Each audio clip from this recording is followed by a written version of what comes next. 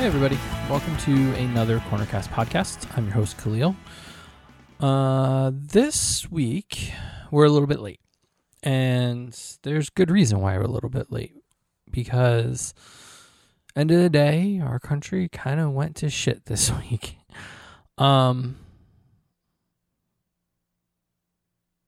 We had a president who showed that he is a scared bully. It reminds me of kids in high school that clearly needed validation for their power.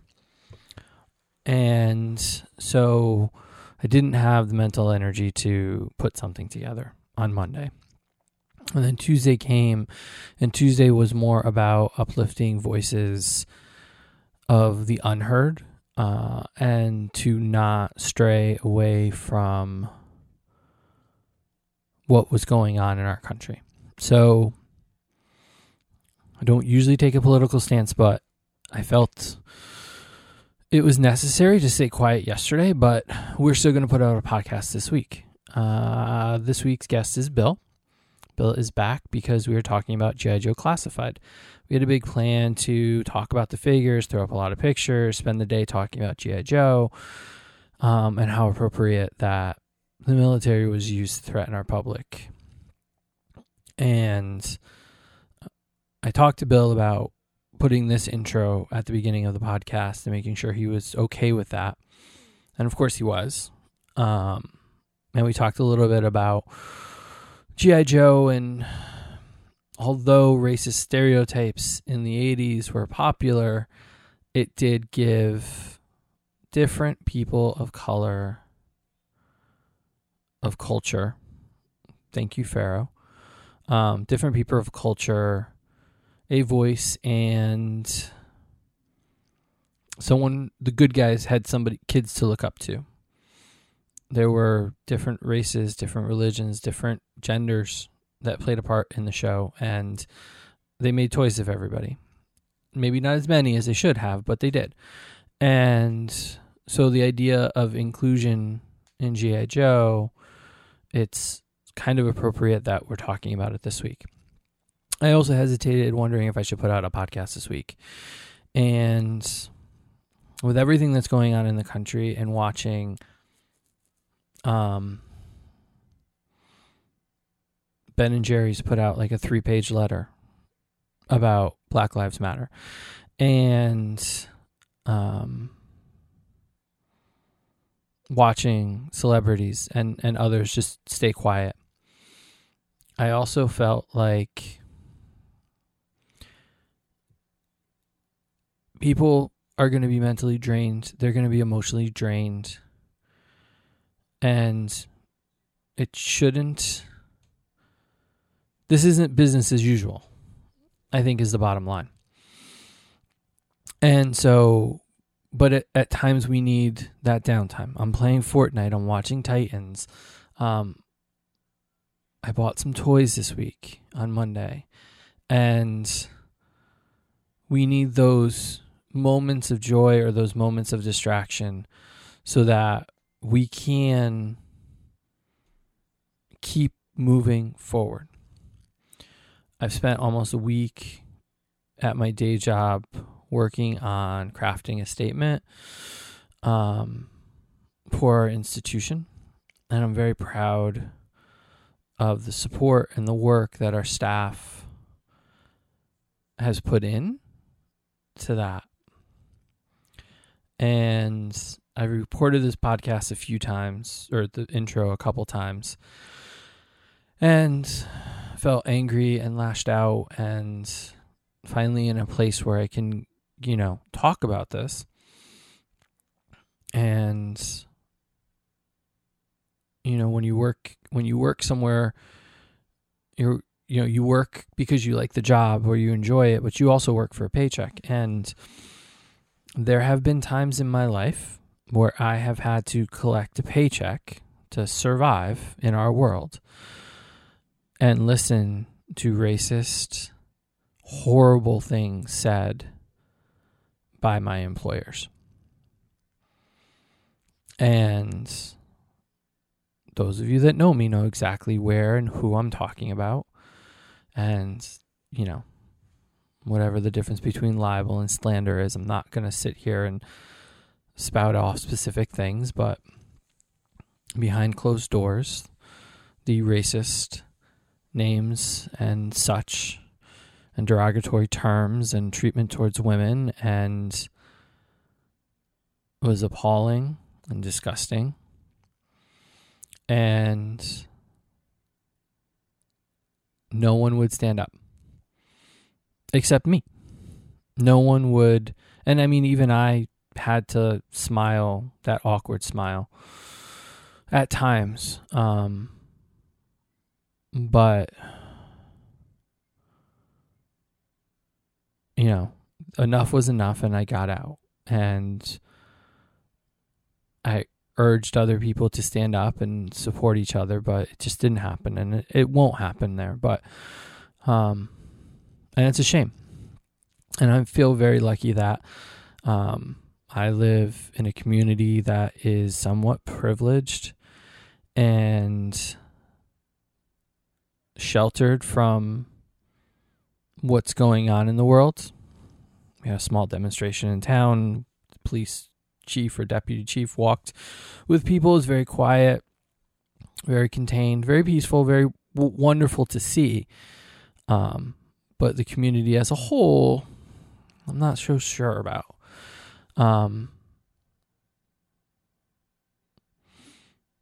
But I was part of a conversation today, and the question came up: are we doing enough? Are we saying enough? And we all have our stories. We all have our things that we've struggled with, and having a mixed background. For me, I've had my own difficulties, but right now is not the time for me to go into specifically what I had difficulties with. It's not my story to tell right now.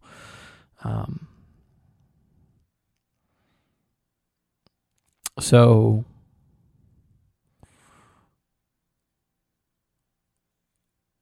the exhaustion has set in, the mental and physical toll that this all takes on all of us. I hope that we all remember in the next 6 months and 5 months from now, when election time comes around, that we have the voice to make a change. And I've had comments saying, we're here to talk about toys. Well, we're here to talk about pop culture. We're here to talk about our worlds. And our worlds are impacted by the actions that are going on today. And for us to sit here and be quiet and not interject those things into the conversation is irresponsible as a citizen of this country. So from time to time, whenever I feel like it, I'll post things that speak to me or speak to the point I'm trying to make and support the voices that I want to support.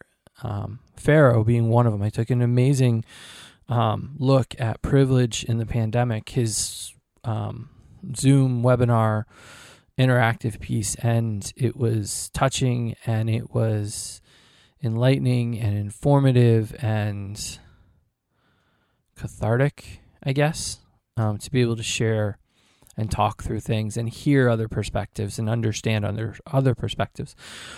And so that's one of the voices that I want to make is heard. And although we don't have a huge millions of people listening, we have a pretty good following. And so when he shares stuff, I'm going to share it and support him. And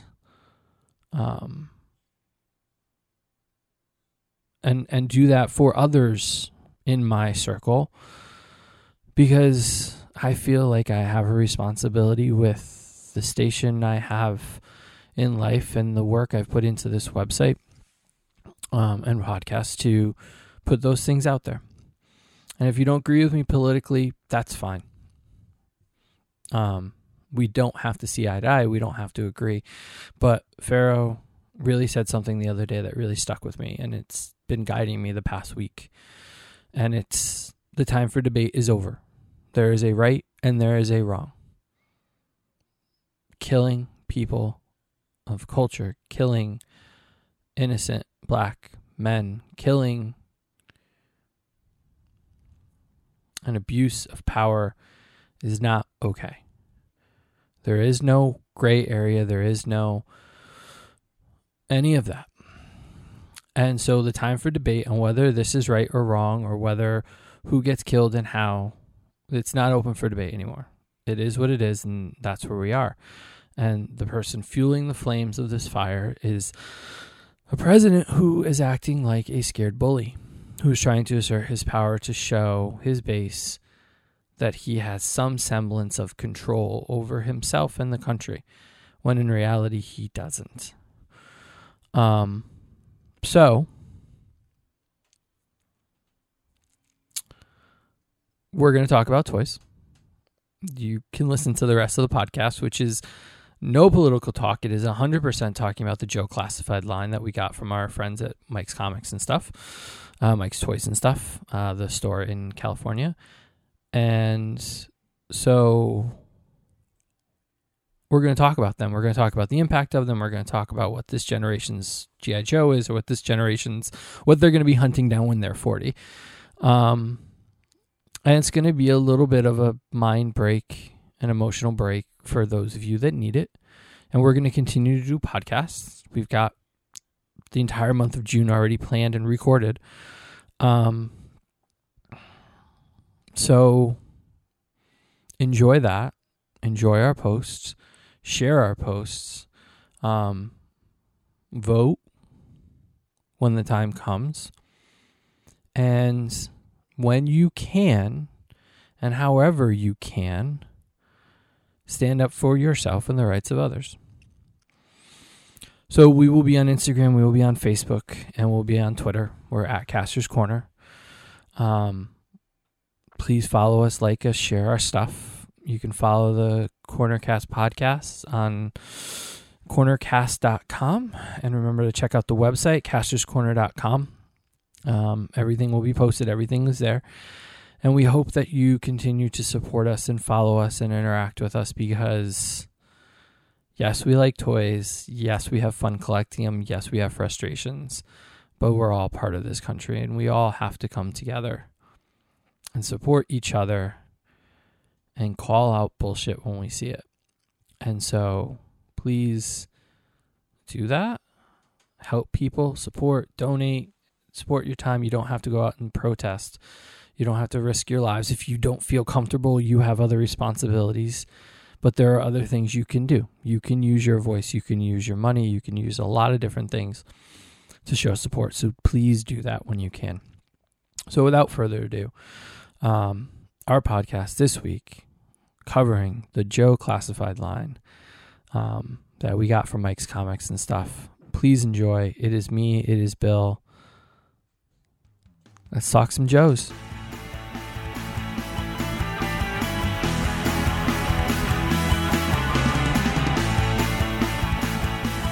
Mike's running hot.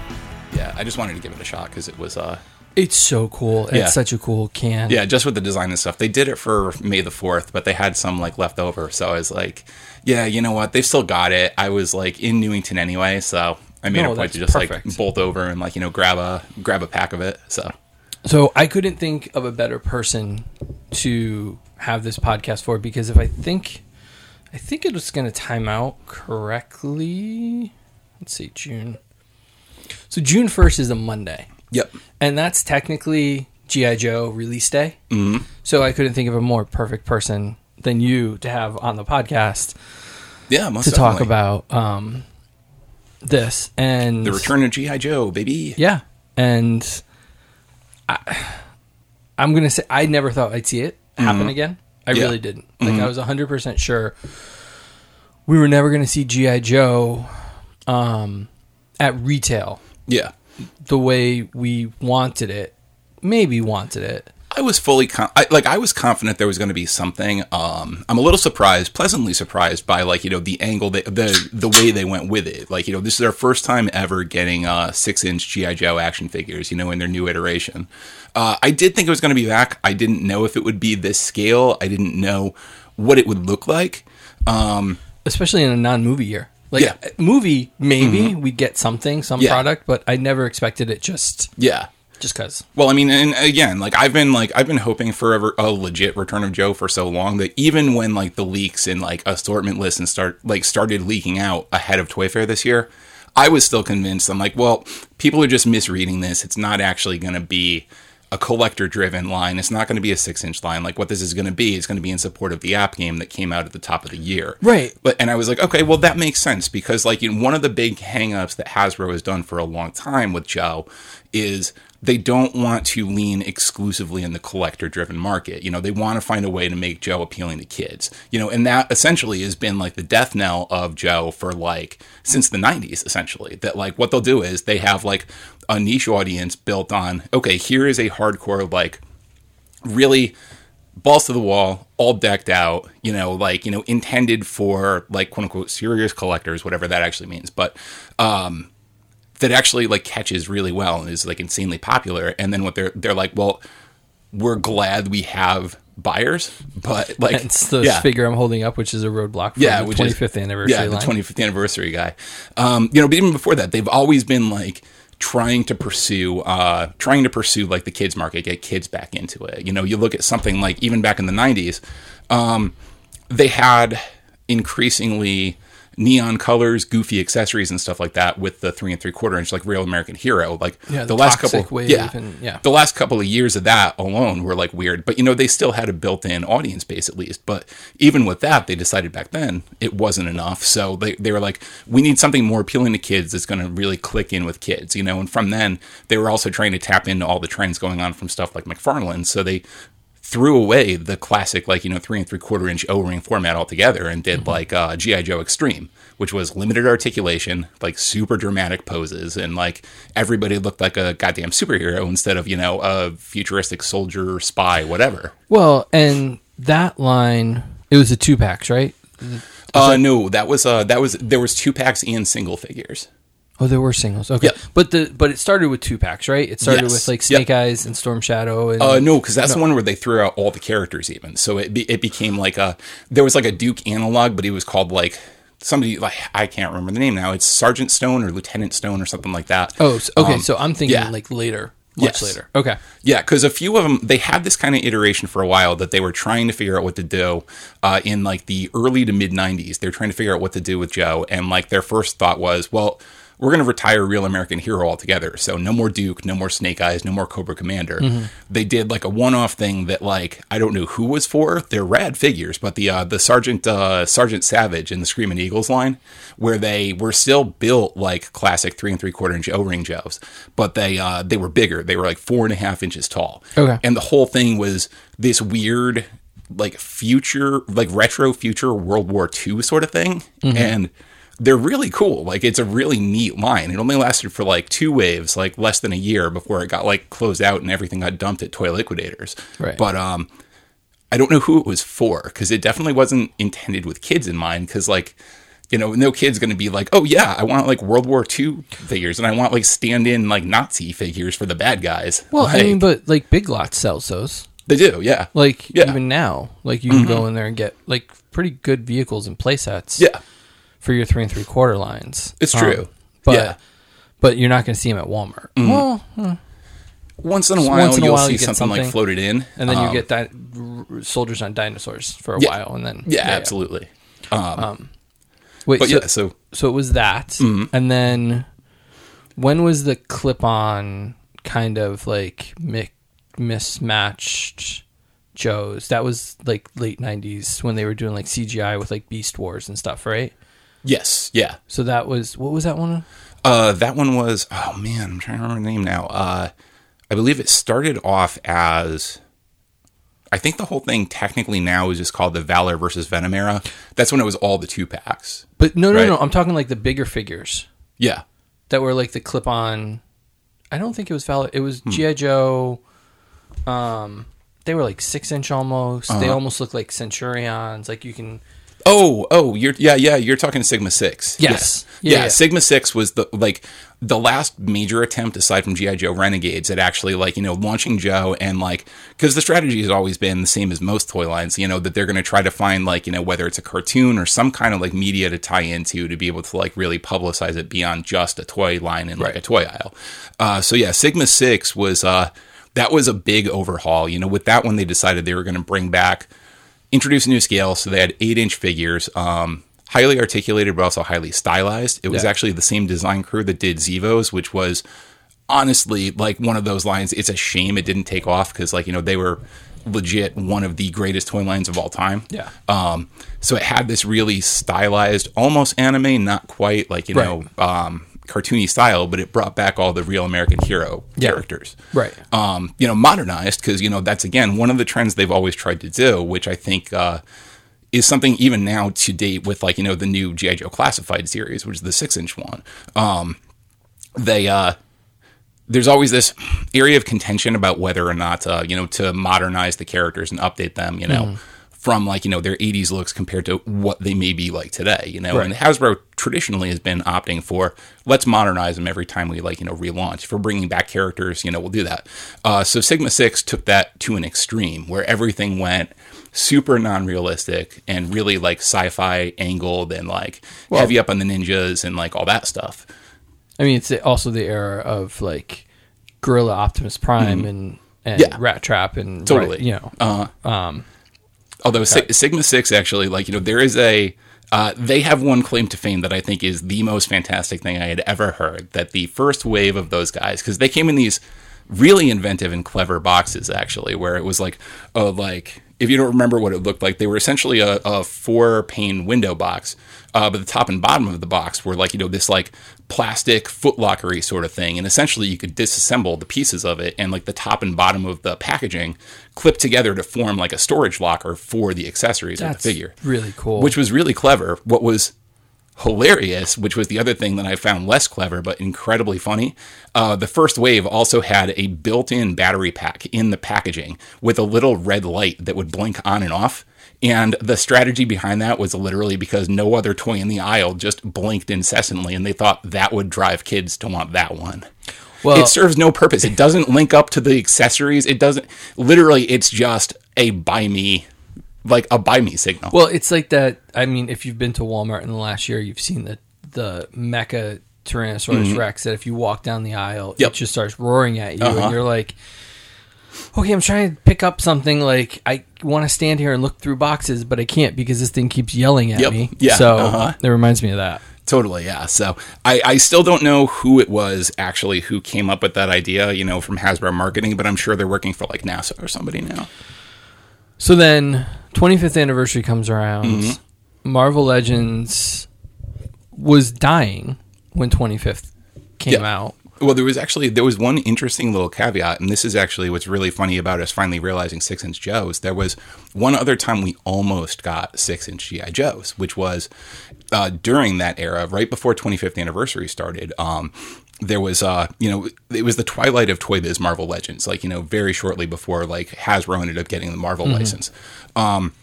There are a lot of rumors and stuff online. There's even some concept art that's floated that, if you do a Google search, you could find that because G.I. Joe was still under the Marvel license, there was actually going to be a Face-Off 2-pack that would have been Toy Biz designed Snake Eyes and Storm Shadow. That would have been awesome. Yes. Yeah. But now I think we're going to see something like that. Yeah, absolutely. So it's a couple decades later, but, we're actually getting there.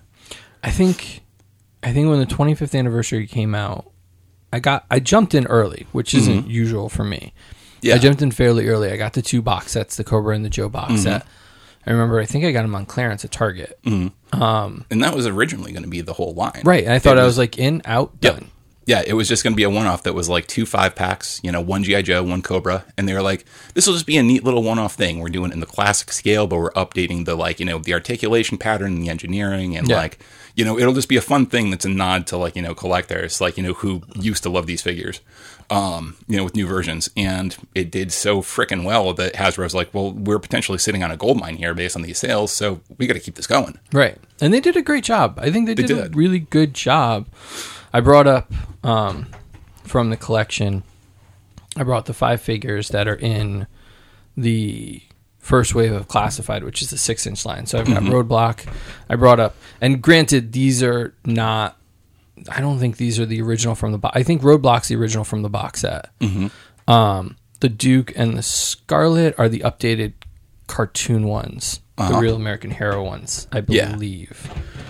And then I brought up Destro because he is our one and only bad guy in the first line. But like, you know, like even with Destro, like they haven't really fucked him up that much. Yeah, in general, like he is probably the most on model. He's him one of the Snake Eyes. He's one of the most consistent. Like, you know, because Destro's had depending on who you talk to, like, you know, most people will know that he's had, like, you know, kind of one consistent iconic look. He's had 2 other ones throughout time. You know, there was the Iron Grenadiers vibe where he had the golden helmet and, like, you know, kind of became a more militaristic sort of design. You know, when they were trying to spin him off into like a separate bad guy than Cobra. But then there was also the little known Pimp Daddy Destro, which was one of the most wild G.I. Joe figures of all time. And that's the funny thing is that, like, I don't think it as like not well known because like every time I hear his name, I still think that like because like at some point that cheetah print costume kind of pops up in my head. Yeah. So the first wave, I know I'm off book. So we actually have the figures. Yep. We're recording this a little early, but we have them, and I'm not going to say too much about that. Spoilers. No spoilers, actually. You know, I question some of the choices they made overall, but I think that for a first wave of a line, like the first wave of a line, I don't think necessarily they're going to have to go back and do anything, to be honest with you. Yeah. Like, I could see Scarlet getting updated, and we'll talk about that in a minute. I think with the exception of, like, the techie armor kind of stuff, I think they really nailed all the characters. Well, I love it. It actually, you know, and again, I will go on record and say that I've been really into these figures, into the design since I saw the prototypes at Toy Fair this year, and they live up to the expectations of that in, like, I think every way they possibly could. What I will say is this, that a lot of people, this was a bone of contention from Toy Fair, and it is something that your mileage is really going to vary on. And you know what? I'm going to say there's no right or wrong answer to it. Is a lot of people were disappointed by the updates to, like, you know, more body armor, more modern military sort of stuff with these guys, because they really wanted just a, like, 6-inch version of, like, classic RAH Duke or Scarlet or Roadblock the way they were in the cartoon. You know, again, there's no right or wrong answer with that, but I actually really like the modernization and the, like, adaptation they did with these guys. And the thing that's really cool about it to me is each one still feels like the character, even if they're off from their classic vintage designs. It reminds me a lot of the Captain America movies from Marvel U, specifically, in that, you know, aside from Winter Soldier, or like Winter Soldier and Civil War were, like, really, really loose adaptations of the comic stories. Right. The first Avenger it took pieces of Cap's origin, but it was straight up just, like, we're making this movie based on, like, bits and pieces from here and there. There's no, like, story it was adapting from a comic arc or a graphic novel. Right. But that one, more so than, like, and Marvel's great about this, and it's one of the reasons they succeeded so much. But one of the things about their Captain America series that I really, really loved, and that's why it's my favorite of those, is they show a core understanding of the character. So even if something is slightly different, even if it's tweaked or revised, the heart of the character, like the heart and soul of... Oh, boy. All right, we're going to pause.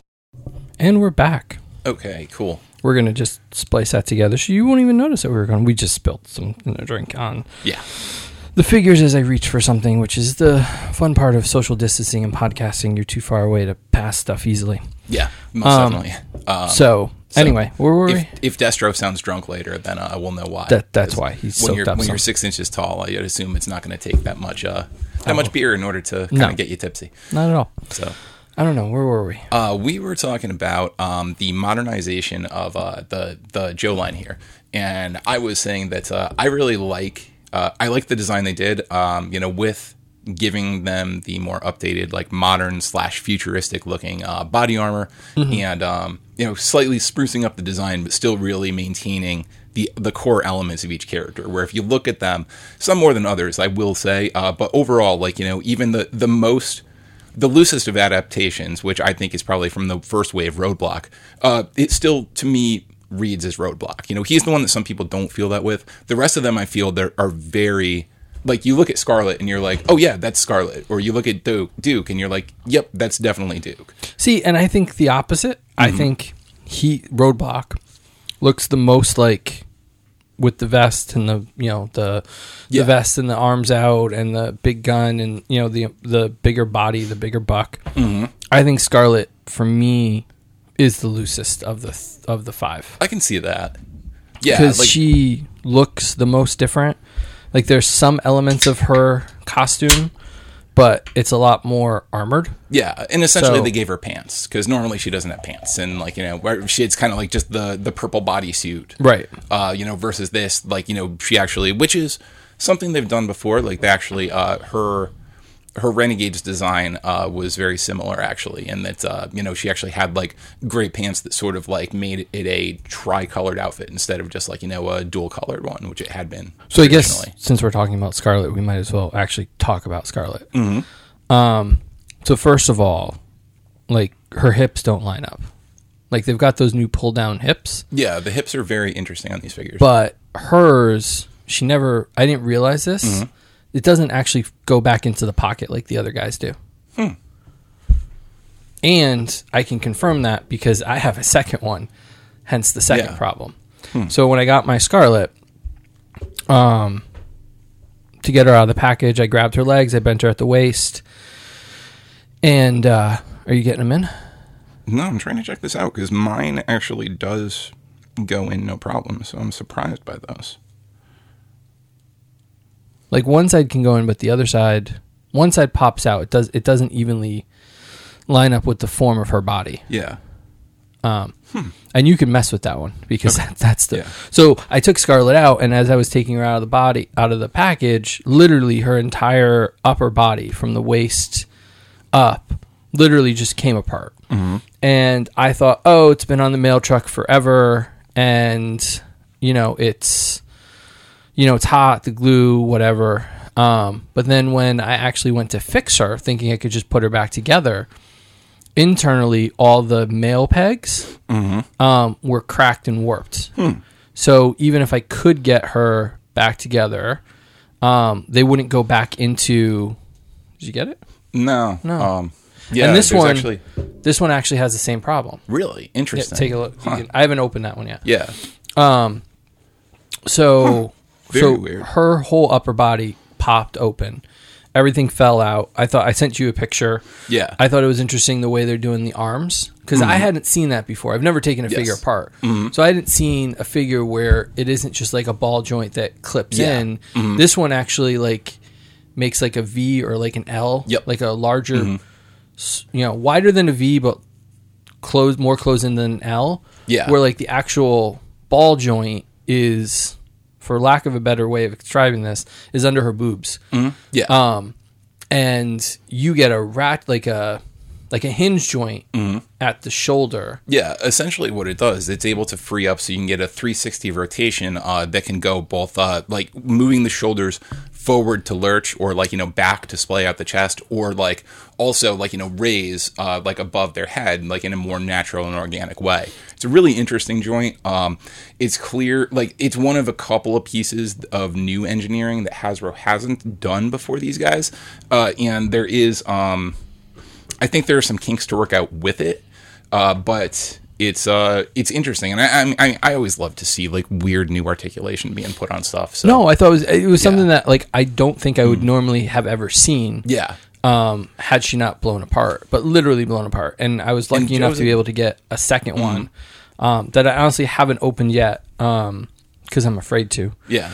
I almost want to throw her in the freezer for a couple hours before I actually do it. Well, I will say mine was like no problem whatsoever. So yeah.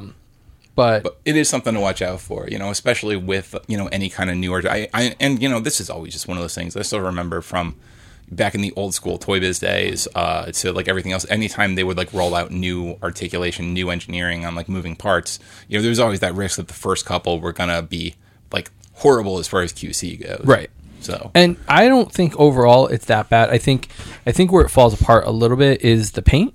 Yeah. I think the paint is sloppy, but I wonder how much of that is New Line versus what they're using because, and I say that because of this. I don't think you've seen these yet. Mm-hmm. They don't know how to paint a mustache. Oh, yeah. Yeah, you're referring here to the half a mustache Winston from the new Ghostbusters line, which from afar doesn't look bad, and actually he looks pretty good. But I've seen some not great ones online. The eyes have been all over the place. I like it. I'm glad I got them. Yeah. But Hasbro rolling out 2 new lines right now with the Ghostbusters and Joe. There's a consistency in problems. And these were definitely produced way far in advance from all the stuff that's going on. So we can't even say, the factories are at capacity or, at half capacity or whatever. Yeah, because they had like packaged samples ostensibly like at Toy Fair even. Right, and these have been out to retailers. Yeah. Right. And we're probably out to retailers. And I could be wrong. I could be just talking out at school and I don't know what I'm talking about. But there are definitely paint inconsistencies that we don't normally see in the Black Series for Star Wars, and we definitely don't see in Marvel Legends to this degree, where it was like, and when they're one per case, and I think that Joe and Ghostbusters are such a niche market that you're not going to see them on 8 pegs. Yeah, exactly. They're going to get like 2 pegs, maybe. Yeah, it'll be like a small footprint at retail, but that'll be it. Right. So like I can only assume that like most Targets that I went to got 1 case of Ghostbusters and that was it. I don't know if they're going to restock because there's no movie to support the product anymore. Yeah. And my hope was that Wave 2 is going to be Afterlife product. Yeah. And we'd get some stuff from that. But if the movie's not coming out and they didn't want to spoil anything with Wave 2, are we a year out from Wave 2? Like, yeah, that's the question. I mean, there's a lot of moving parts. Sorry, it's not a Ghostbusters podcast, but... Yeah, I mean, that one technically... I think what we'll see is... I think Hasbro is going to rush out some, quick and easy repaints for Wave 1. There's a lot of different variants and stuff you could do in Ghostbusters. So I think, if anything, they could very... Comparatively to, all new figures, they probably will bank the Afterlife stuff until next year because, so much of it's being kept under wraps anyway. It's probably a, privacy thing with the studio. And I'm fine with that. I don't want to know anything about the movie. Oh, yeah. No, me too. But, yeah. We can get another Pterodog out of it. We can get slimed or marshmallowed. Yeah, or even the gray suits from Wave 2. They could do that with very few tweaks to be able to, release those instead. It's kind of a Series 1.5 or, kind of a quick little, slapdash. Here's what we're doing for Wave 2 coming out in the fall or in time for the holidays. And that would be fine with me. And then, see Wave 3 with some preview for Afterlife and then whatever. But back to Joe. See, the nice thing about the 3 3/4 Joes was you had this built-in, footprint in a store which was small, right? Yeah. So it was kind of like the vintage collection or, it didn't take up a lot of room, but it left the lower shelf space open for vehicles. Exactly. I don't see them doing a lot of vehicles, but Joe was the vehicle / playset line of any toy. I can't think of a toy line that was more prolific. Would that be? No, that's not a good word for it, but more contingent on vehicles. I mean, it was so inherently built into. I mean, that literally the reason they decided to go with 3 3/4 inch size was because they wanted vehicles. Right. That's they had followed suit with Star Wars. And that whole concept back then from Kenner to Hasbro, both companies were like, well, we can't do a big figure and then do vehicles for it. That's not going to work. So what we want is since this. I mean, some of the dudes on the original early 80s design team with the Joe design team at Hasbro Hasbro were literally thinking of it as a vehicle line. Like, the figures were an afterthought. Right. They're like, yeah, we want to do cool military vehicles. And, oh, yeah, by the way, I guess we'll have them big enough that we can sell drivers for them. Right. And that's essentially what, that's essentially was the concept, for Real American Hero. And so it's nice to have these in 6-inch. It is. But I couldn't, they sold a TIE Fighter for the Black Series. Yes. And, very few people were able to buy it, that did buy it. And those that did now have a problem of space. Yep. And so Joe vehicles are equally as big. And, I'm thinking, and so here's my problem. Growing up, I wasn't allowed to buy Joes. It was a military line. My mom didn't approve military toys. She had a thing about it.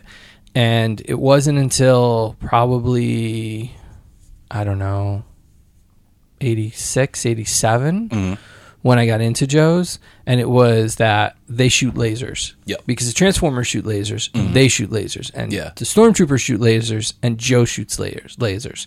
So the idea that they weren't using bullets got I don't know if it was wearing her down or she just realized the difference between them and was like, okay, you can get G.I. Joes now. And my recollection or my favorite vehicle was the one that Cross Country drove, and I can't remember the name of it. I can't either. Rolling Thunder?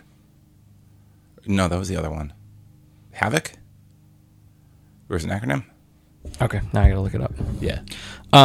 So that was my introduction, and I loved it because I could fit everybody on it. Totally. And it split open, and it had all these cool effects to it, and I didn't have trouble bubbles. Yeah. Or I never had a his tank as a kid. So I looked up I think it was Crossfire, which was the remote control Joe vehicle that came out later. Yep. That thing's expensive now. Oh, really? Really expensive, cost prohibitively expensive. Yeah. So I don't know. What do you think they could do for vehicles for this? See, I really don't know. My prediction is we're not going to see much of any vehicles. And this actually goes to, and I love Hasbro. Everyone over their rules, they do amazing product. They've earned their place at the top of, the action figure, hierarchy, these days. But here's my big critique, and this is my big, hanging point is I feel between the scale and between, their decisions, almost every single one of their lines has, a fatal missing component that keeps it from being everything that it could be and fully realized. And maybe it's just me, but, I have a hang up with almost all of the stuff they're producing now in theory and in, the layout. What I mean by that is, it's been an ongoing critique I've had of the Black Series from Star Wars for a very long time, is their focus on humanoid characters and, defocus on aliens. One of the key components of Star Wars has always been the wild, weird-ass aliens that are just, super bizarre. And the limited amount of those that they've released in Black Series, always kind of, stuck in my craw. More recently with Power Rangers, same thing. They just keep doing more and more Ranger variants. We've seen barely no monsters, which was a huge part of the show. And not for nothing, if you're trying to find a kid audience, that's who the kids are going to play with to have the Rangers fight. Well, you want villains, right? Right now, you have an army of 30 some odd Rangers that could fight Goldar. Right. It's definitely scale tipped. And I feel the flaw with G.I. Joe, and I could be wrong on this, I'm hoping they prove me wrong, is that at this scale, I don't see them doing a lot of vehicles or updates on a lot of the, especially the classic vehicles. Because again, even with Star Wars, which is a juggernaut as far as licenses and properties go, they were able to release a 6-inch scale TIE Fighter, but they had to do it in a movie line that was being dubbed the movie event of the year, if not the 5 years before it came out. Right. We haven't seen another vehicle of that magnitude. We still don't have a 6-inch scale X-Wing, and one of the reasons is that there hasn't been enough support and enough zeitgeisty kind of demand for it that they could do that. Well, so I feel if we're not even seeing for something like Star Wars, something as iconic as an X-Wing, I really can't see them doing a G.I. Joe jet or even anything Jeep size, because it would be big. Well, and to that point, I break out my Hummer. which does scale decently with these guys. Yeah. It's a little bit short, so it would definitely fit the Ghostbusters perfectly. Yeah. Excuse the dust. It's been in the basement for about 8 years. I haven't touched it. But you know, something like that, I picked it up, and I'll have pictures up of it when I do. But and I got to find the front grill because it fell off in the box. But for the Joe line, like, I'll take the Broken Scarlet. She can definitely drive it if I can get it.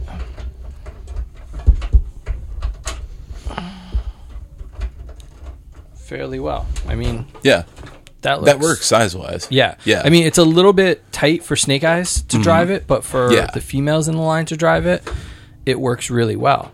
But you know, it was really interesting because I've been listening to a lot of podcasts from his channel is The Ultimate Toy Collector. And he's been talking to a lot of people. He talked to Vonner. He talked to Zach from Vonner from Mattel and Hasbro fame. Zach from Diamond. He talked to Pierre, who used to work at Mezco. And, you know, there's this problem that companies that own the license for things have. Because for this price point, the $20 price point, you could theoretically pack this package with a ton of accessories. Yes. Extra heads, extra hands, extra accessories. Totally. You're not paying the licensing fee. So you could theoretically pay to have those extra accessories around. The problem is, in the same footprint, you've got Ghostbusters, which is licensed. You've got Marvel, which is licensed. You've got Star Wars, which is licensed. And those don't come with a ton of accessories. No, they definitely don't. So the value, the perceived value, isn't going to be there. Yeah. And so Bobby Valla was on a couple of weeks ago, and he pointed out that like a third of the packaging from the front is covered. Yep. To hide it's just all the open space. Well, and that in and of itself is ironic because the boxes for these is bigger than, like, say, Black Series. Oh, way bigger than Black Series. So, you know, it really, like, so far there hasn't been much, maybe with the exception of Roadblock and his, like, big honking gun. Everything else they could have easily done in, like, packaging smaller than this. Well, and so I wonder, you know, Roadblock would have been the perfect Build-A-Figure for Wave 1 and could have given us an extra thing. But like the Star Wars line, they chose not to do a Build-A-Figure. Yeah. And it was kind of a shame because I know a lot of people complain about Build-A-Figures that are the same size as a figure, but I still look at it as value. Yeah. As like, you're paying for 5 figures, but you're getting 6. Like, and I'm okay with that. Like, especially at the $20 price point. Well, if we can go for a minute, and this, like, I'm not going to just fan cast this entire time, but one thing I will say, because I've been giving this a lot of thought, because, you know, I'm, like, a loser and have nothing better to think about than, like, you know, what Hasbro could have done with the relaunch of Joe that they didn't do. You know, at least I'm not, like, you know, typing all of this online every single day and, like, you know, calling them all kinds of horrible names, but whatever. What I think would have been great for this series and this scale, like, you know, G.I. Joe Classified. So, okay, you know, to your point, my personal preference probably would have been to just load them up with accessories and alternate parts and things like that. You know, and with the argument that, okay, like, the reason we're doing this is because, you know, it's still a perceived good value compared to other stuff we have, because if there's no Build-A-Figure, then we're just loading them up with accessories in lieu of doing Build-A-Figure. Right. If they wanted to do a build item, you know, and this is something that some other companies like McFarlane dabbled into a little bit, reach out to the vehicles that way and have a build-a-vehicle concept that you can't do it with the big ones. And I'm not talking what McFarlane did specifically with an out-of-scale Batmobile. Right. You could do some of the smaller vehicles, like a Trouble Bubble or like Snake Eyes motorcycle. You could break up into enough pieces to be able to, like, stash a piece. But if they're doing each one of the figures. But if they're doing a 5-figure wave, so 6-figure case, because there's 2 Snake Eyes in every case. I don't know, engineering wise, if you'd be able to pull that off. Maybe not. And having to, you know, they're doing it with Transformers right now, or they're doing it with Bumblebee Cyberverse, where to build and I don't know what he's called in the cartoon because I'm not following the cartoon, but it's basically Optimus Primal. Yeah. Like, to build that, it's going to take over possibly a year, because I think that those Cyberverse figures came out before Christmas. And the last 2 figures, so it came out 4 figures and then 2 figures now, and then there's supposed to be 2 figures for the holiday season. So it's going to take you a year to build a figure, and I don't think people have the attention span to pull that off. I think you could do it in a single wave, though, for some of the vehicles at least. Like, you could get a 6-inch scale motorcycle, like, carved up into enough spots that it could actually work for something like but that. engineering-wise, could you pull it apart enough? How so? Well, we've seen the rider's line, right? There's no detail to those bikes. Yeah. Like, there's sculpting detail, but there's no paint detail. So for them to pull that off and give us the quality we want, would we be bitching equally?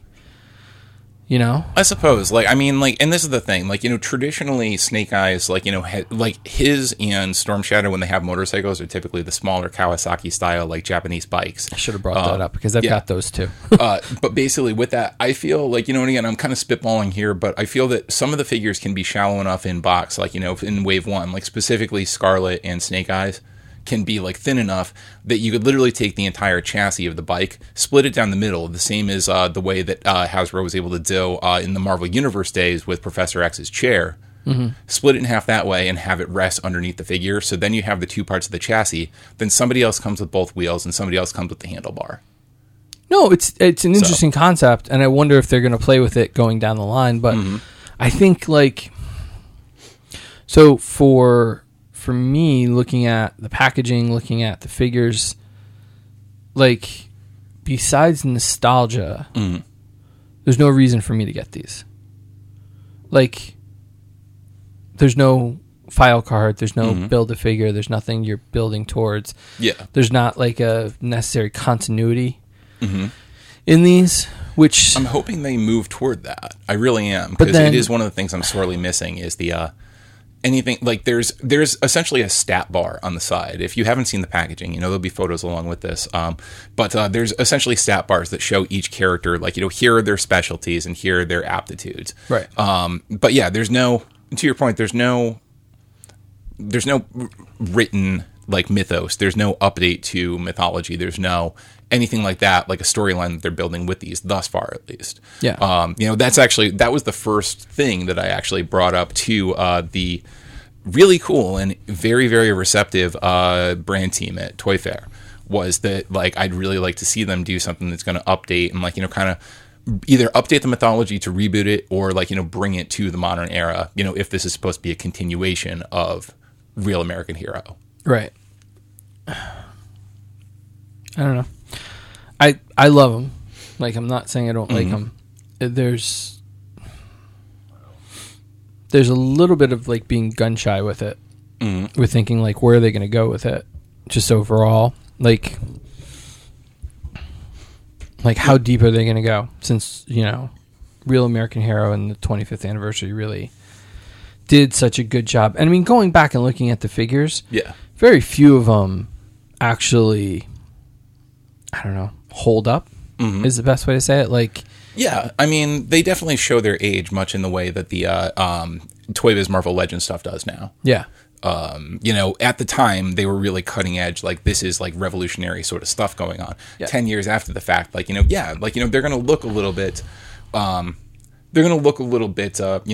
from, like, modern design. But, it's kind of, as a piece of history, what's interesting about them is they, like, they're essentially the reason that some things look the way they do nowadays. Yeah. It was one of those, like, real pivotal seminal stones, the same as when, perfect example, you're holding one of the Fortnite 3 3/4-inch guys from Jazzwares now. Yeah.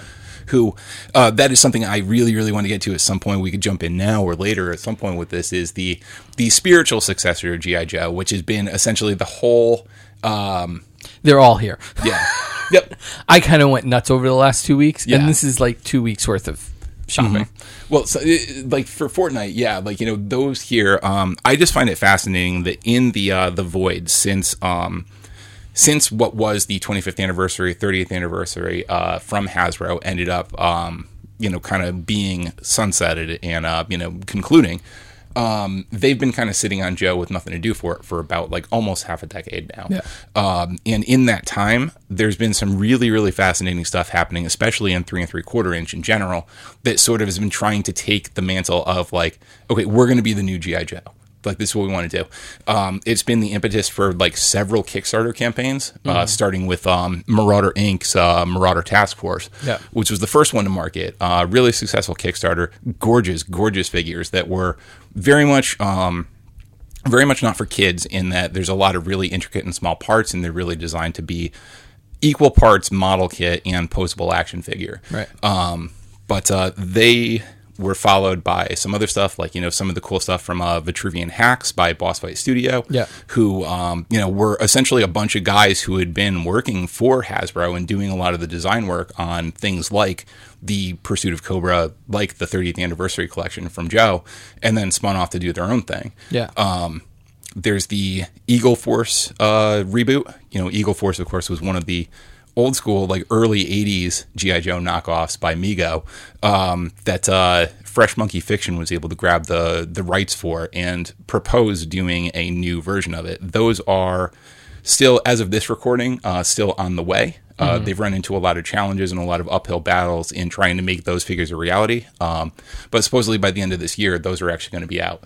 And then at general retail, you've got Fortnite, which really interestingly has become the carrying on the soul and spirit of 3 3/4 inch G.I. Joe in a way. And it's interestingly, it is Jazzware's Fortnite line is literally what Hasbro has been pursuing and failing at with G.I. Joe for 20 years.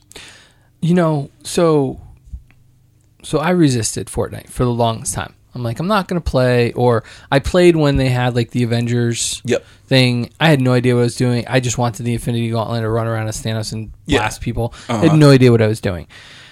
And then somewhere around Thanksgiving, it was this summer, I went down to, DJ's kids from ME Review, Little Geek and Little Ninja, they collect Fortnite figures. And DJ calls Connecticut the magical world of toys because for some reason Connecticut, even though we might get stuff late, we get stuff and we get stuff in mass.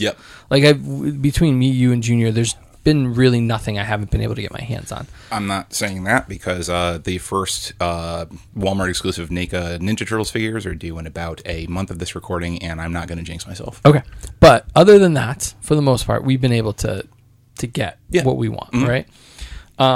So I was buying these and sending them down to Long Island for the kids. And so we went down, and I don't remember why, but I said, DJ might have said something like, oh, we're too old, or he said something that kind of just spurred my competitive nature. Yeah. And I'm like, if I practice, I could probably be good enough to play with or against your kids. And I might not win, but I'm not going to be like horrible at it. And so I started playing.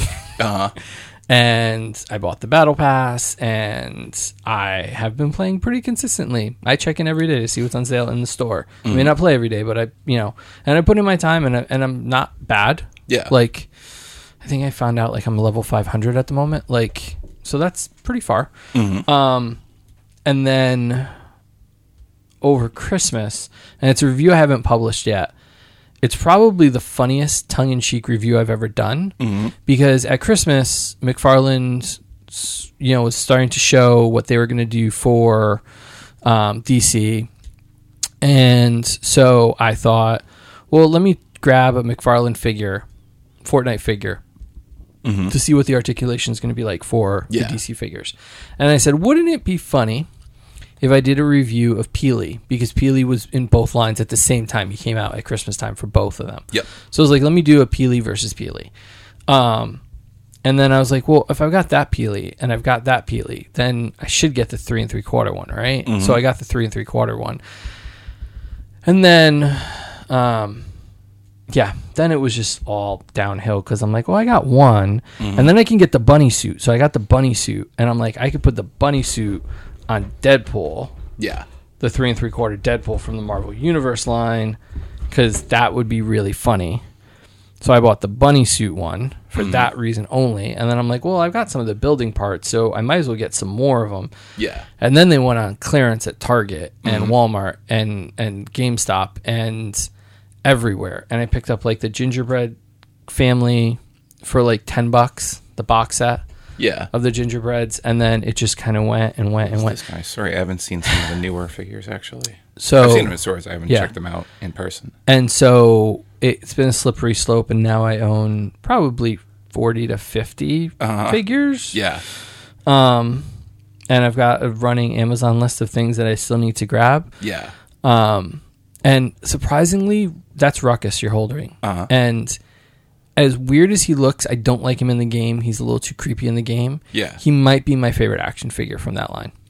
He's actually really cool. I dig And this guy a lot. thing that I think about all the time, because we hear action figure people talking about that design these things, is there, and you know, I've been listening to, I'm not going to say his name. I'm not going to give him I've been watching somebody's video about making toys and complaining about how it wasn't in their budget to do decos of a certain type or certain complexity.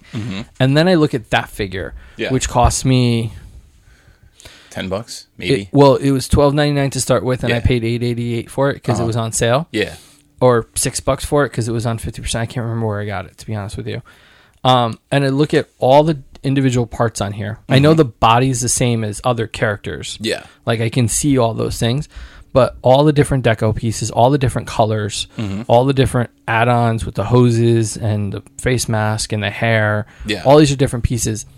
They pulled it off. Yeah. It's a third-party license. It's not their own. Like they don't own it. Jazzwares doesn't own Fortnite. Yeah. So to be able to pull off a figure like this or like this, where like the texture's all different from, and you know, bomber. well, when they switch out the decos, like they can share some parts, but she's got dragon scales and she doesn't. So like they're essentially the same figure, but they're not because there's so much difference in them. If they could pull it off, then you would think that Mattel or Hasbro could pull something like that. Yeah. Anyway. Well, there's like, I mean, and that's the thing, like, you know, the Fortnite line from Jazzwares, I think is like a really fascinating, it's actually, it reminds me more of Vintage Joe than like, you know, even the new Classified series does. Yeah. In that, you know, everything you're saying, but then also like, you know, just wild character designs and just the volume of assortment. That is something that we saw so much back in the 80s. When we were kids, there'd be like randomly, oh, hey, a new wave of this thing is out. Here's 20 new characters to buy. Like, versus like, you know, now it's so controlled and it's so limited that like, you know, we never see anything that's a new assortment that's more than like, you know, at most like 7 or 8 figures. Well, and okay, but here's the funny thing is, here's the marketing thing that I've been dying to talk about with somebody that like knows toys. It's the most genius goddamn thing I've ever seen in my life, where like it is made to make money. Yeah. It is 100% made to make money because, so I got, is it GJ Yonder? Yeah. Okay. To get his boombox, I had to buy a piñata. To get his cape, I had to buy a different piñata. Yep. Like all of these characters, their backpacks are in other things. Yeah, their they spread them weapons out everywhere. are in other weapons things. chests and the piñata sets and everything like that. Oh my god, it's the most, because like, or like the building sets. Like if you want Jonesy, like the stable character of the game, you've got to buy the building set that he comes with. If you want Rex, you've got to buy the fort. Like, and then they don't come with anything. So then if you want that, you've got to buy this, and then you got to buy this, and then you got to buy this, and you got to buy this, and then it like spins off and off and off. And I'm like, that's genius. Oh, it's a total Ponzi scheme, but it's so like it's so well done. I really, I'm very charmed by the sort of like blatant and very aggressive, just capitalism of the whole thing. It's amazing. Yeah, it's the same thing as a game. And like, just to your point about playing on the idea of G.I. Joe, here's Tunnel Rat. Yep. Here's Iceberg. Yeah. And here's Lifeline. And those are all Fortnite characters that I just showed him and called the names because they look exactly like them. Well, that's clearly where the game design comes from, is like, you know, a lot of these like classic classic GI Joe archetypes, that they're kind of like tagging into. Some more overt than others. Like obviously, it's kind of a running joke for anyone who knows Fortnite or knows characters. Havoc is literally like a 1-for-1 of Firefly. Yeah. Well, and Jonesy's Duke. Yeah. Clearly. Definitely. And they do vehicles and they do play sets. Yep. That you have to build. Yeah. But they have unique parts sometimes that you can get stuff. There's just so much cool stuff about it. And I think for kids today that are into this, this is going to be their G.I. Joe. Yeah. This is what they're going to go back and want to buy when they're 40. Yeah. And get all these characters and get them all back because... And the other nice thing is, and the other thing that really pulled me in, and I think in the last month is when I've gotten pulled in the most, because I had like under half a dozen. I had like 7 figures maybe. And this bucket happened since mid-April. Because on April 17th, they announced that Deadpool will have his whole X-Force team in the game. Yep. So you could buy Cable and Psylocke and Domino and X-Force Deadpool, and you can play as those. And then I was like, well, this Deadpool from Marvel Universe fits in with this character, Bright Bomber, and that fits in with this character, which is Destro. Yeah. And they're all the same size, and they're all the same scale, and they all fit together. And they have Batman in there, and the rumor is that Aquaman's coming, and there's a DC. Then Chapter 3 is going to be DC-based. So, like, those figures... Oh, you mean Wonder Woman? Yeah. Yeah, and the knife right in front of you by the white. Okay, here we go. And I'm opening. Thank you, Junior. I am currently opening the Wonder Woman from Spin Masters, which is another 3 3/4 line, which I'm in love with. Like just the ability to kind of share parts and to share scales. That's a big hole in her back. Jesus. That's gigantic. Oh, wow. But she does scale exactly well with the Fortnite figures. Yeah, it's true.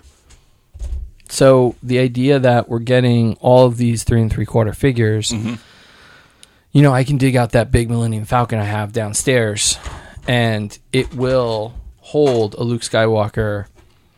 Name any Fortnite figure that's in there.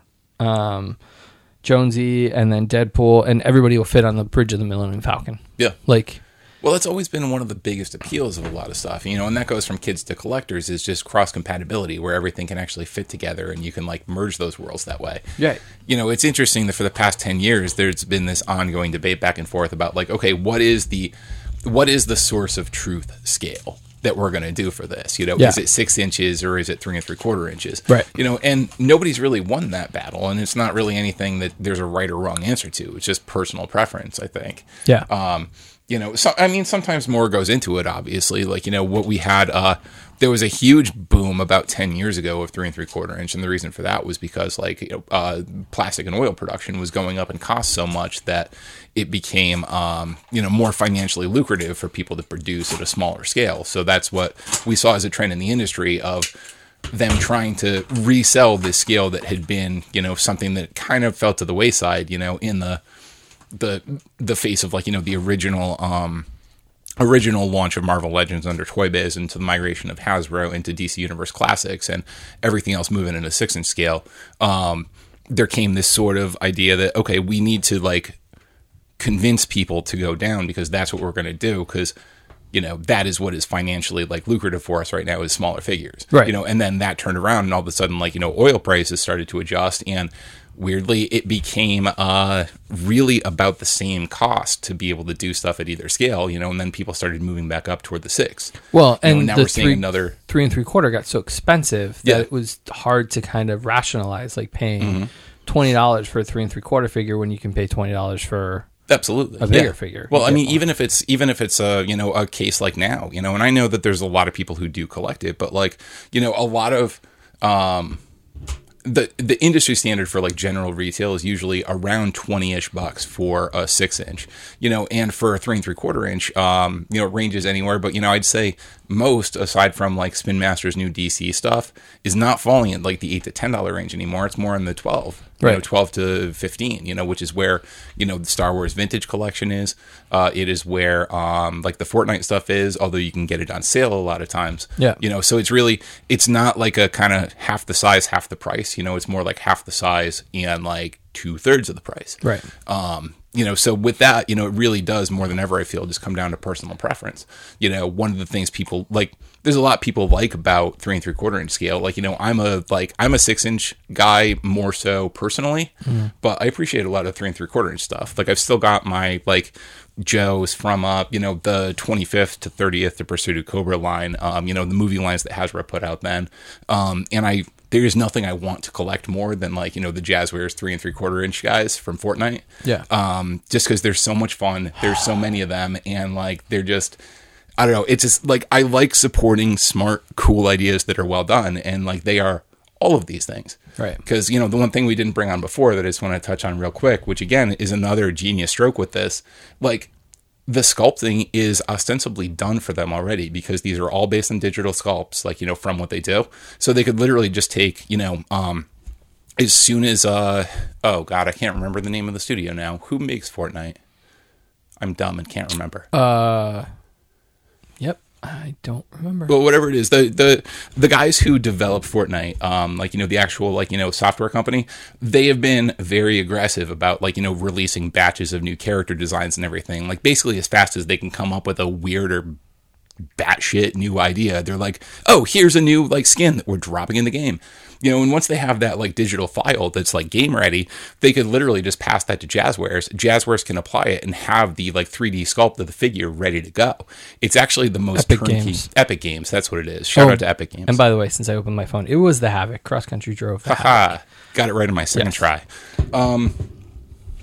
But yeah, so, like, it's a really smart, way to make the process streamlined and efficient between in-game content, character design, 3D model to like something that you could actually like produce a toy off of. Right. You know, and this is one of the things that like has given Funko such an edge up with Pops, is the fact that it is so quick for them to turn around a 3D sculpt of their next product that they can like be like, okay, we have the 3D sculpt done from here. Literally just give us a number to make. We will have our factory make it, and then it's ready. Right. You know, and like ostensibly Jazzwares has fallen into the same thing with Fortnite, because like there's so much reuse of parts. Like there's so many things that are so similar, even though, like, if you look at it, anybody that's got the shin guards, they've all got the same lower legs, like to the T, and they just paint over details.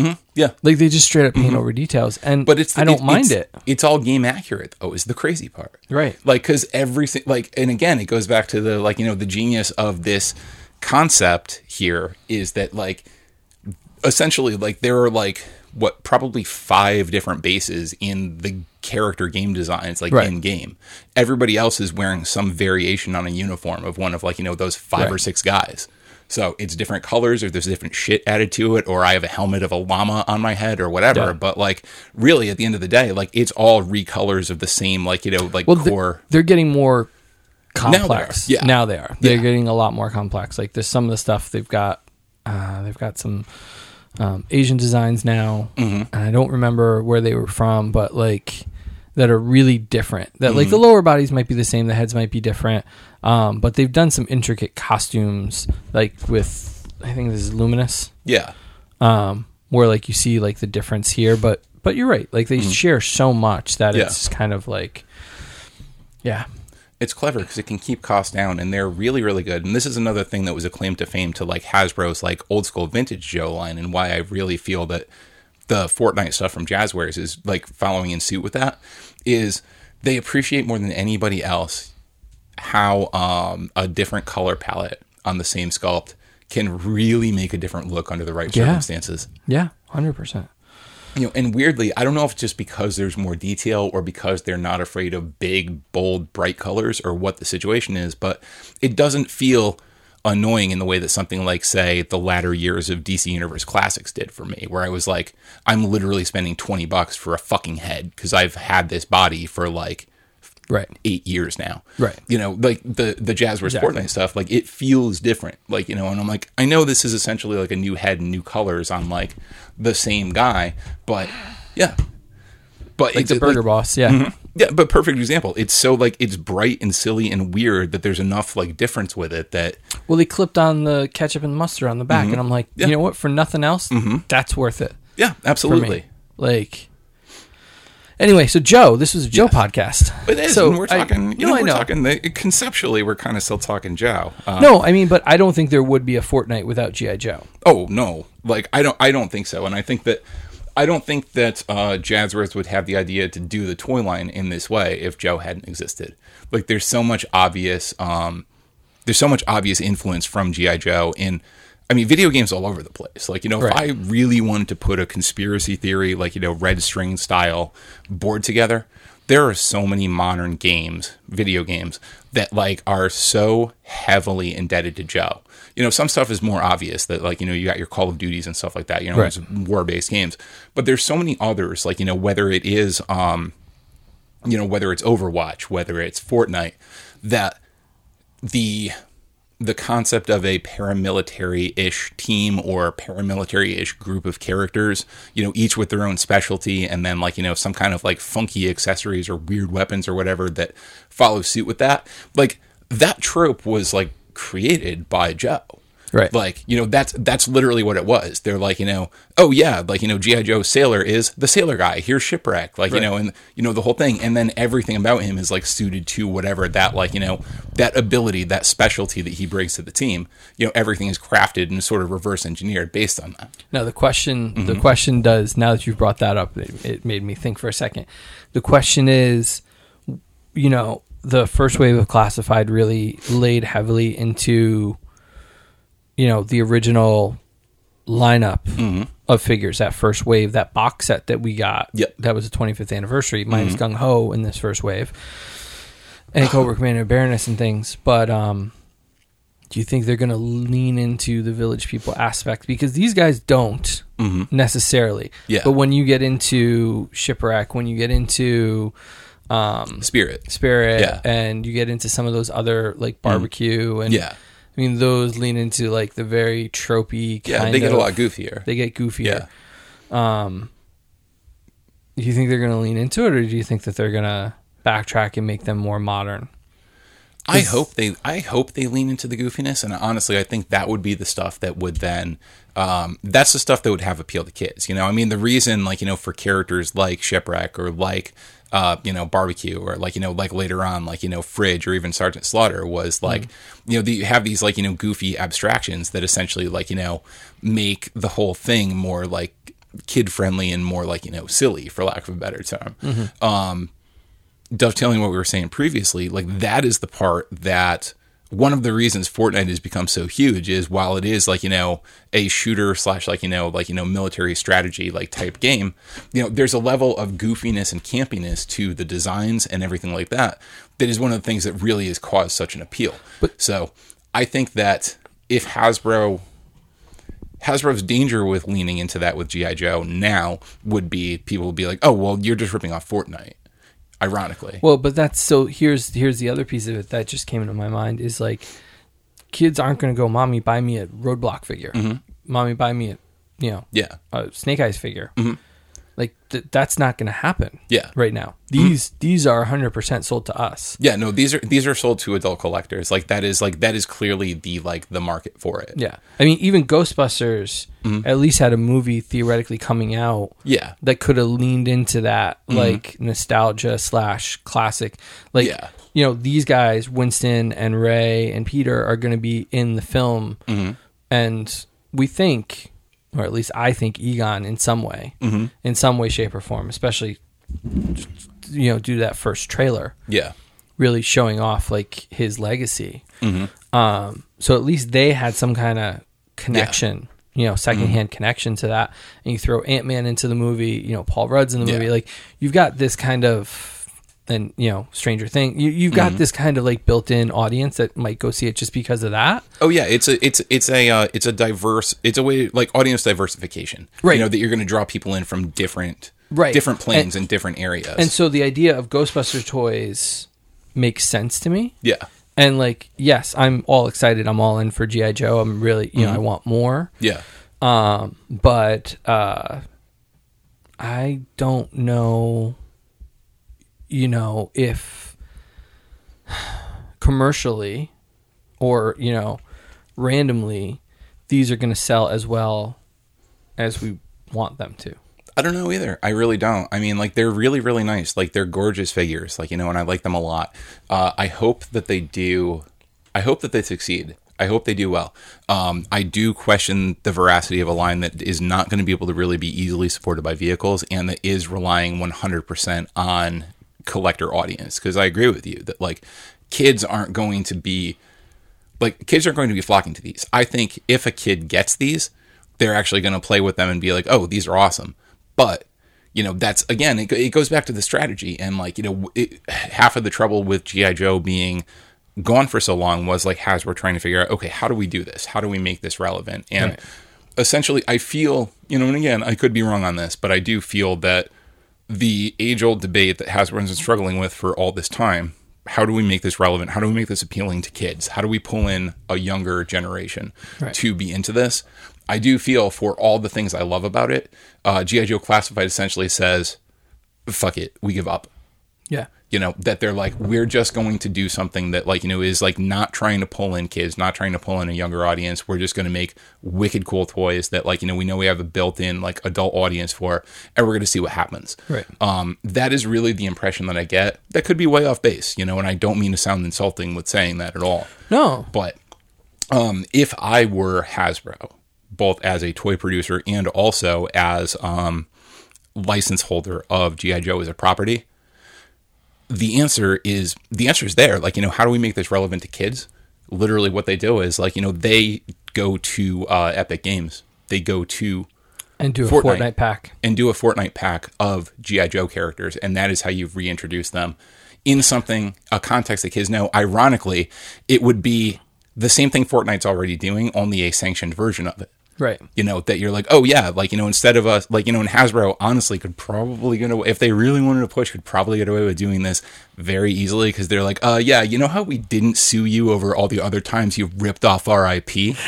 Like, how about we just do this expansion pack that's actually going to, like, give them the proper names and, like, our blessing. I would buy it. But that's how you do it. Like, that's in a heartbeat. That's how you do it. You, like, you reskin you reskin Jonesy and, like, you know, make him look like Duke. You know, you introduce Snake Eyes and Storm Shadow to it, like, you know, and that's how you do it. And all of a sudden, like, you know, kids would actually understand who these characters are. You don't need a TV show. You don't need another crappy movie. Yeah. Like, kids would identify, recognize, and then, like, be on board. You know? And then from there, you know, you can introduce them both into, like, the Jazzwares line, but then you have that recognition, and that's how you do.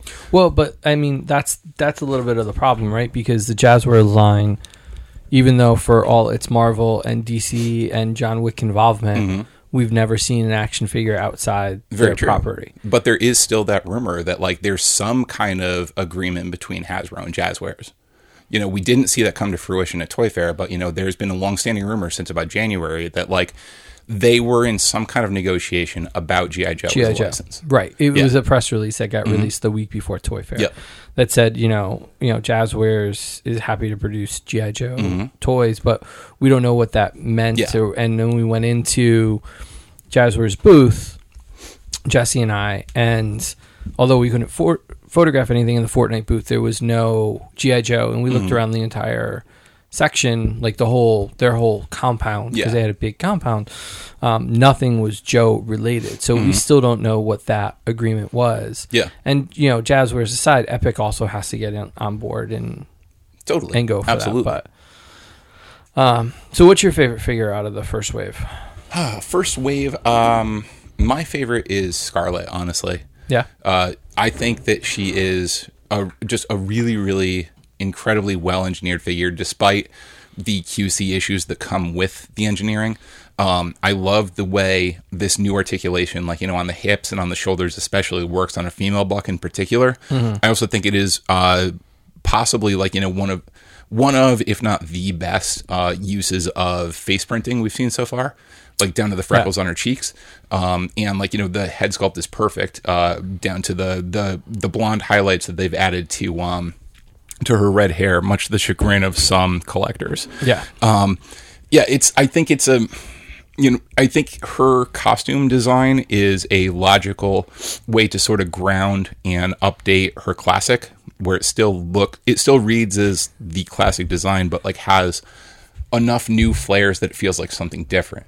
Again, I do go on the.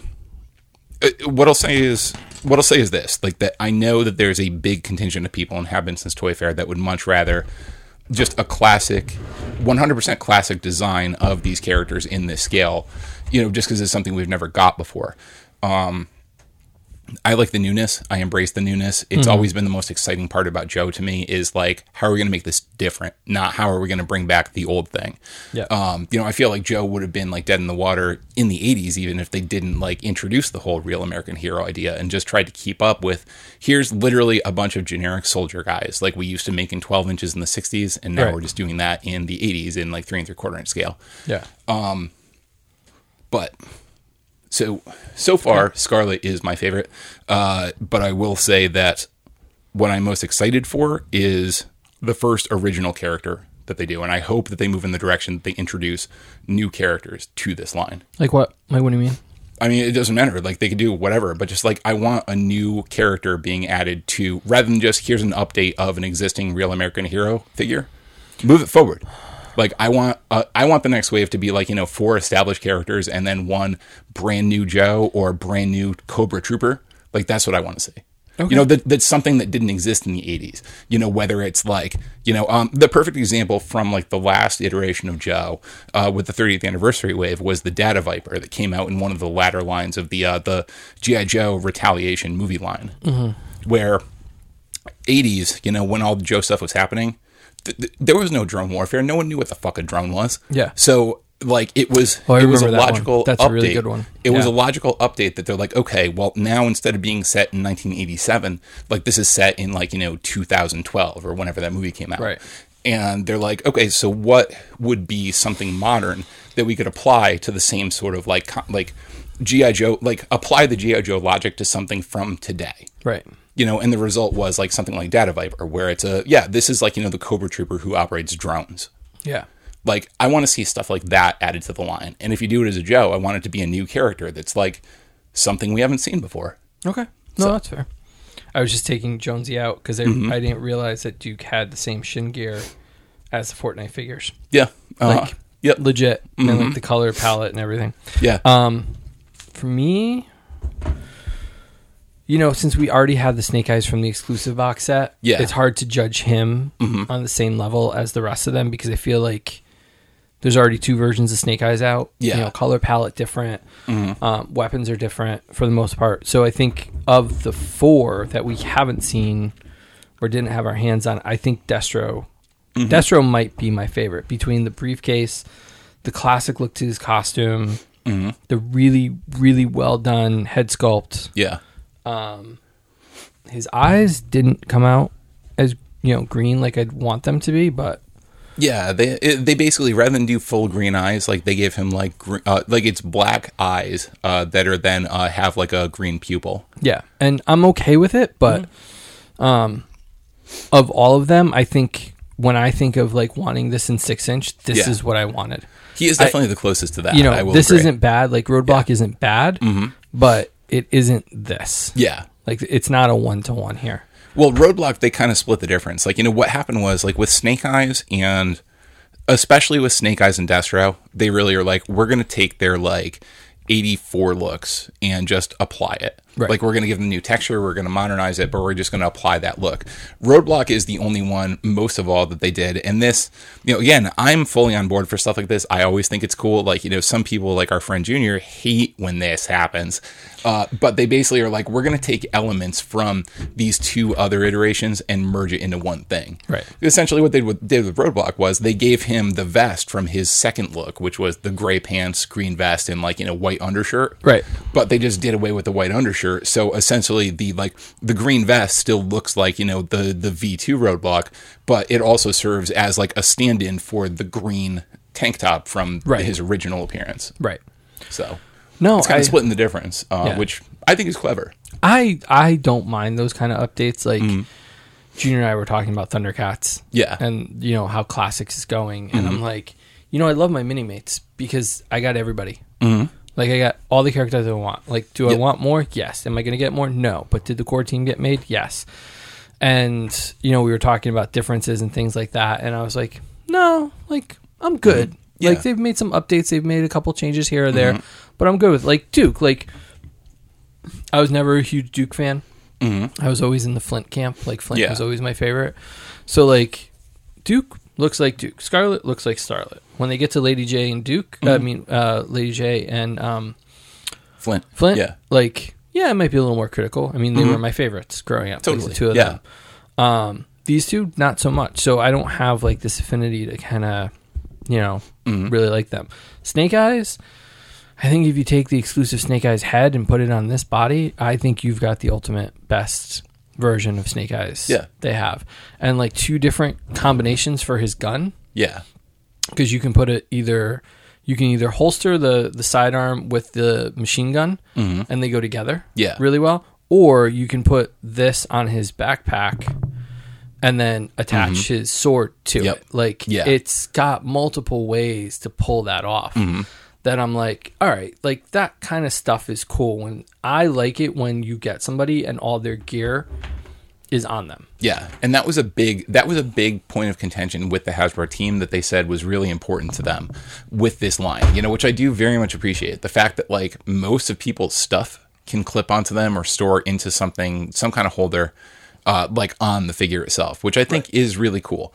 It's a fun little added thing, and it's a very awesome detail to be able to, like, put onto, like, the figures on top of everything else. So everyone has, I think, everyone has at least one holster or sheath or something, I think, right? To have an extra weapon, yes. Yeah.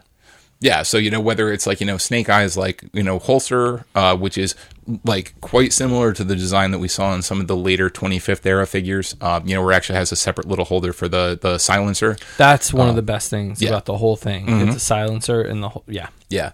One of the things that I really appreciated, actually, was the fact that, because this was something that hadn't come up at Toy Fair, and I was very pleased to see it.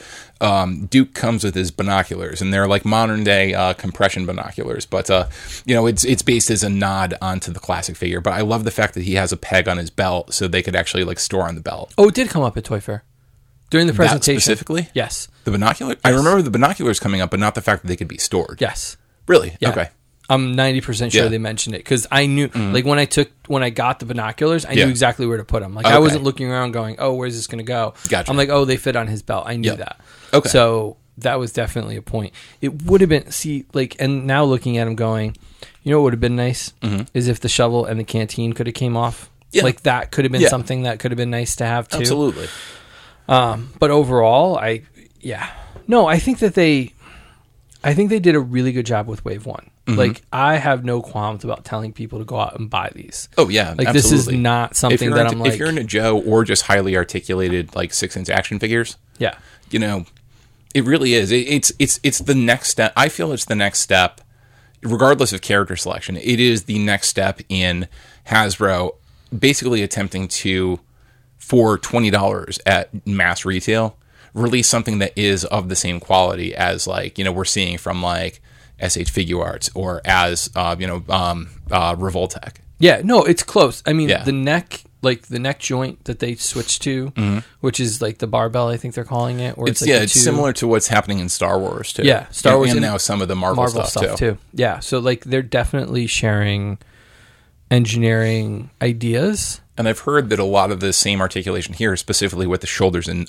hips, is going to be on the new super articulated Spider-Man that's coming in the retro wave. Well, that would be really cool. So I've heard he's going to have the pull-down style hips like that, to be able to, like, do a bigger range. That would be nice. Yeah. Like, I like the idea that at least... I mean, that's the question that I always talk about when I talk to the teams, is asking, like, how is Joe's...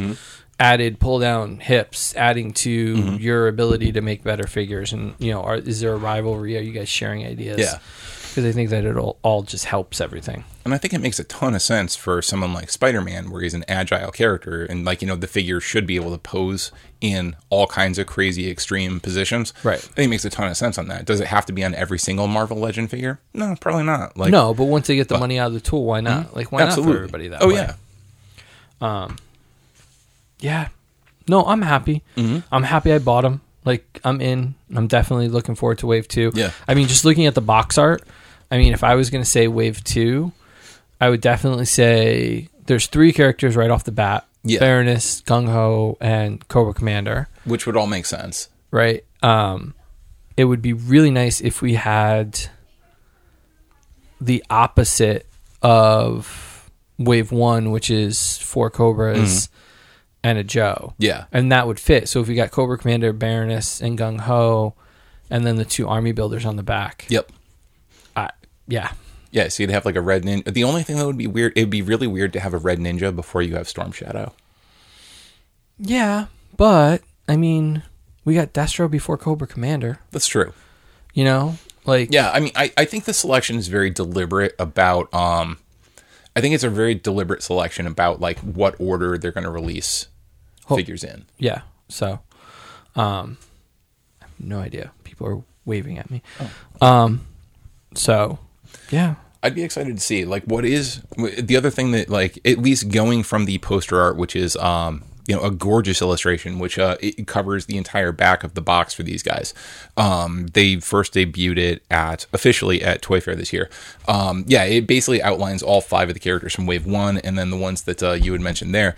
What I find interesting is, like, nowhere on here, aside from a really, really tiny in the corner, like, piloting one of the trouble bubbles, is, like, a kind of standard Cobra Trooper in, like, the blue uniform. Right. You know, what we have instead is a whole squad of Alley Vipers, you know, toward the top of the picture, who are much more prominent than, like, you know, the generic Cobra Troop. So, I'm wondering if they're going in that direction of, like, kind of doing away with the blue uniform guys, you know, in this iteration. I don't know. I guess we'll find out. Yeah. I mean, the vehicles on the back there definitely scream, like, oh, this character drives this, and oh, this character drives this, and you're like, oh, I can't wait to see. 100%. Like, is that Deep Six's? Yeah. Yeah, the Shark is on there. There's a bunch of, like, classics that are on their vehicle wise. And again, you know, this could all just be misdirect, because I don't think we're going to see nearly this many vehicles, especially anytime soon, from this line. No, and not this size either. Yeah. I mean, I could see a Hiss Tank or a Trouble Bubble or the smaller, like, Jeep vehicles, but I don't know. I don't think we're going to get a Raptor or... No, I would be stunned. Oh, God. Could you imagine a 6-inch Raptor? Yeah. I mean, that would be the size of this table. Yeah. To be honest with you. Yeah, it'd be enormous. Yeah, it'd be huge. See, that I would buy in phases. Like, you buy this year, this year. Like, that's where, like, the subscription model... See, I always thought this should have been a Pulse line. Like, this feels more like a Pulse line. And I know they're ramping up to a movie year possibly next year. Yeah. But, I don't know. Well, but I feel like that movie is not going to be... it's going to be a Snake Eyes solo, so it's going to be much more in the vein of Bumblebee at best, I think. Right, but it opens up the world, right? Potentially. So, and it opens up real estate in the toy aisle for this line. I'm curious to see how this markets, because it's not... There's no cross-sell on the back, right? Yep. There's no... there's no other product. Like, there's no Funko Pops. Like, so when I think about them, like, releasing it, like, an end cap, you know, there's no Funko Pop, there's no weapons, there's no T-shirts necessarily that we know about. Like, there's no feature for this to kind of just build gonna on. Be these and that's it's just these and that's it. Like, Ghostbusters even has ghost traps and PKE meters. Like, totally. Walmart has the Retro Wave. Right. So there's, like, this feature aspect to it. This is just going to slowly kind of launch. It reminds me of how they launched Combat Heroes. Do you remember when Combat Heroes came out? It was just them and that was it. One wave, done, out. Like, and but I'm excited. I'm excited to see what else they got. I'd love to see where they go with it. I'm interested, and I can't wait to see how they're going to finally reveal and then sell the Pimp Daddy Destro that, you know, they were clearly intending for San Diego this summer. Yeah. Well, I mean, they're doing fan events every month. By the time this comes out, we might know. So we might. Yeah, because they've got a Marvel event. That happened 3 days ago. Or a week ago when this airs. So these are going to be available at retail, or they should be available June 1st at retail. Yep. I don't have the DCPI at the moment, like the group DCPI. We have the individual ones because we have the boxes. You can order these from our favorite toy store, Links will be in the article, so you can find them there. They'll have those in stock. And, yeah, I'm looking forward to it. Yeah. I mean, they definitely spurred, that Snake Eyes definitely spurred my interest in Fortnite toys. And, yeah, Jazzwares got a lot of my money. Well, Hasbro's about to get a lot more. So, cool. Thank you. Cool. Yeah, sounds good. This was fun. Now we have to go take pictures of Baron Benz. Baron Benz and the Aquaticons. I have no idea what I'm going to do. Aquatic. Okay. Yeah. Well, that's for pictures. You'll have seen the review when you see this. Yeah. So, cool. Awesome. Bye. Nice. Oh, this Wonder Woman is really nice. She looks good. She looks really good.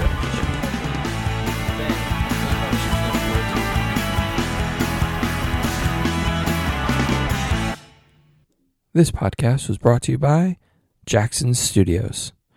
Jax!